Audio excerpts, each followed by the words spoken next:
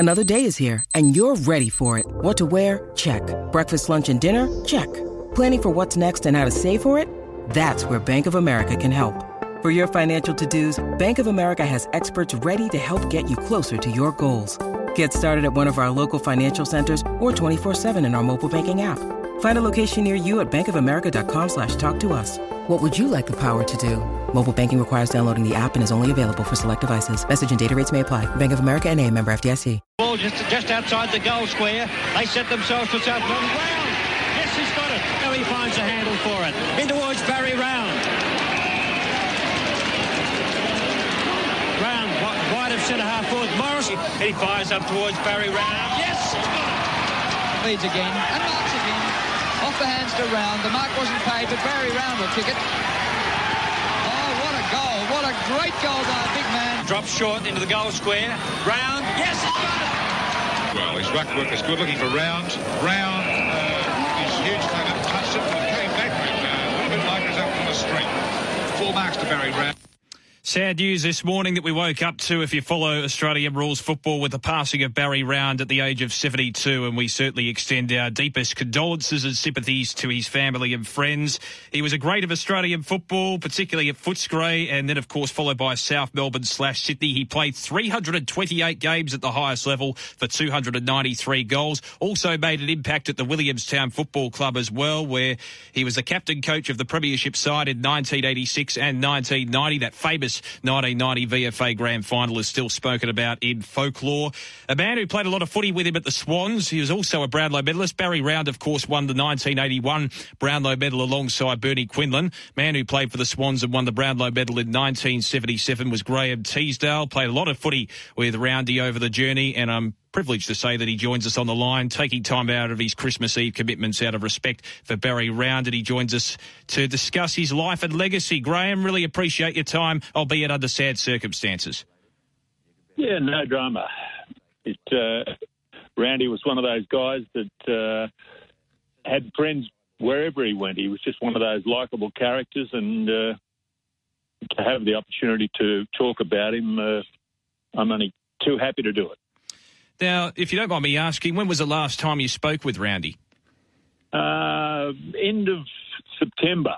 His health hasn't been that great, and he wasn't coming down to go to the usual routine, the Van Sing Club and Grand Final and Brownlow, and so I gave him a call, and we talked about the way things were for him, which wasn't great, and unfortunately, the end has come far too soon. Absolutely, because he was such a larger-than-life figure out on the field and as a person as well. Tell to us about what he was like as a person. We'll speak about Barry Round, the footballer, in a moment, but what was he like as a person, particularly in the inner sanctum as a teammate? Constant practical jokes and always a laugh. The sort of thing that you could expect would be just a normal training night. You'd come out from a training session and find Roundy's car parked 6 inches from your driver's door, so you couldn't get into your driver's door. You had to go around and crawl across the passenger side. There was always something going on with him. If he found a dead bird on the roadside on the way to training, that'd be strung up in somebody's locker door, so when they opened the door, this dead bird would fly out at you. Goodness me. He sounds like a practical joker.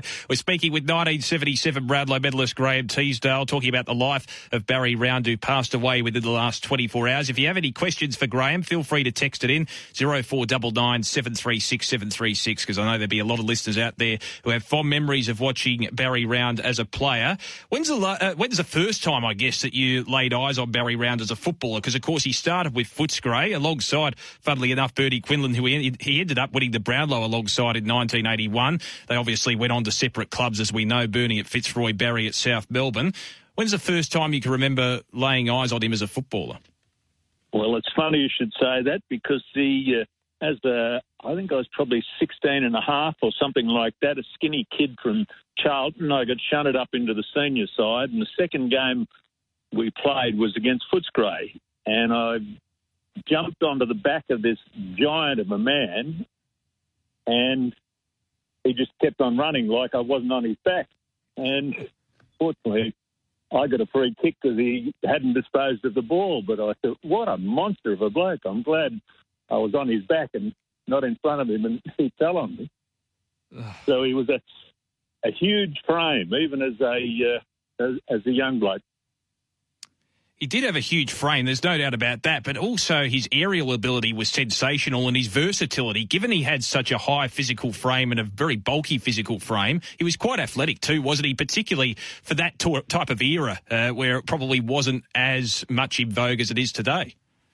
Yeah, absolutely. And one of the things that he never really got a lot of credit for was he was one of the best marks in wet weather. Like, he had a massive set of mitts on him and that slippery ball. And during that period of time in the sort of the late 70s, we had one particular season of football where it was just the centre of the ground was like a pig's wheel, and Roundy was the only one in the league that could take a mark in that sort of wet weather. Yeah, he was very, very versatile regardless of the conditions. There's no question about that. You came to South Melbourne in 1975 after a stint with Richmond. Barry Round came to South Melbourne in 1976. Did you hit it off as teammates straight away? And what sort of did he have on the group while you were playing alongside him? Well, Roundy hit it off with everyone. He was just one of those blokes that he was everyone's mate. He was liked by everyone, even opposition supporters. I think you'll find were pretty fond of him because he was just a happy-go-lucky sort of a guy and made friends wherever he went. Was he a natural leader? He was. And he led by example.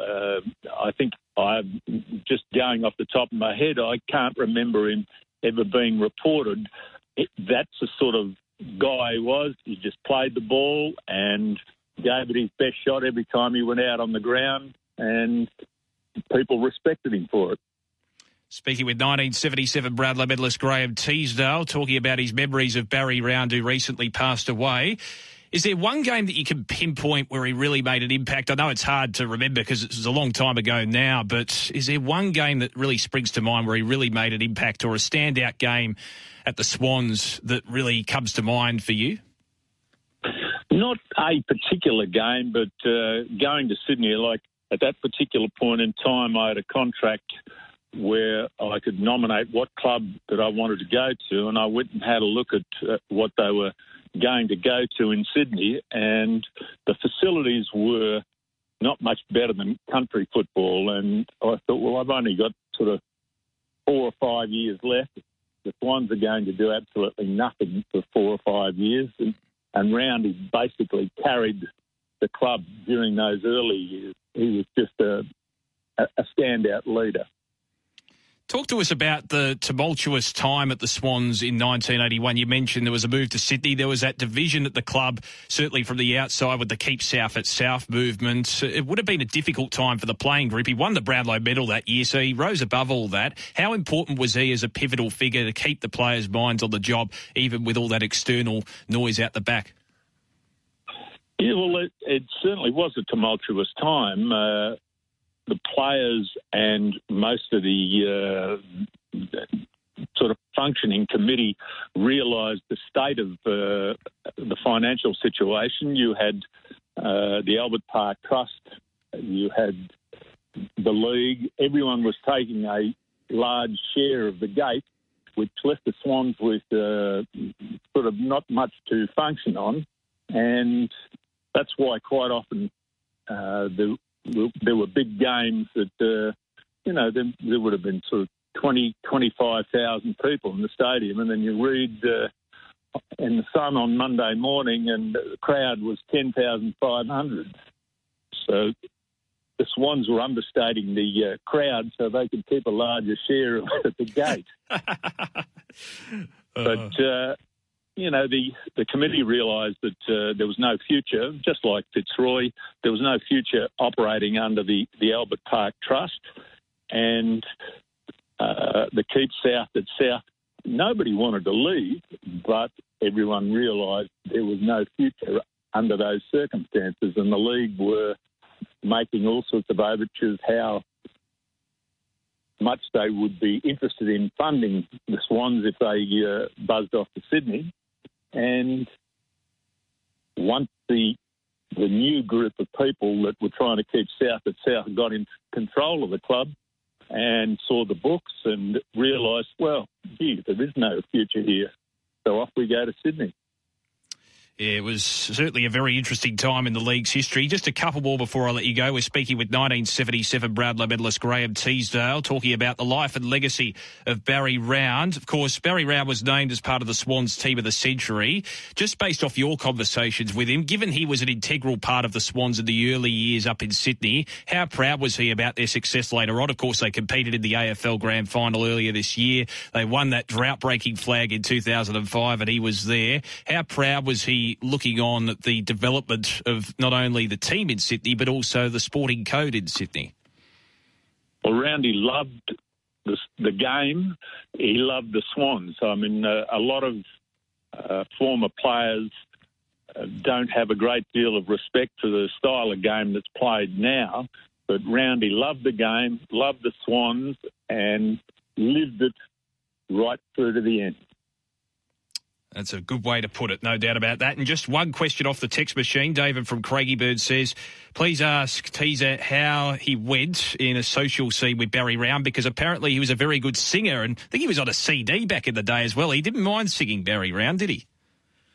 Yes, that's very true. Actually, the league put out a collection of one person from each league club on this particular song, and Roundy told me that he went in there absolutely crapping himself, having to sing, and after about a dozen beers, he wanted to put down a whole album. Oh, sensational stuff. Well, Graham, it's been a great joy talking with you about Barry Round, particularly under the sad circumstances of his passing. He was a great player, there's no doubt about that, a pivotal figure in Australian rules football, particularly up in the Harbour City. All the best to you, mate, and Merry Christmas. He was a great player, but more importantly, he was a great person. Thank you very much.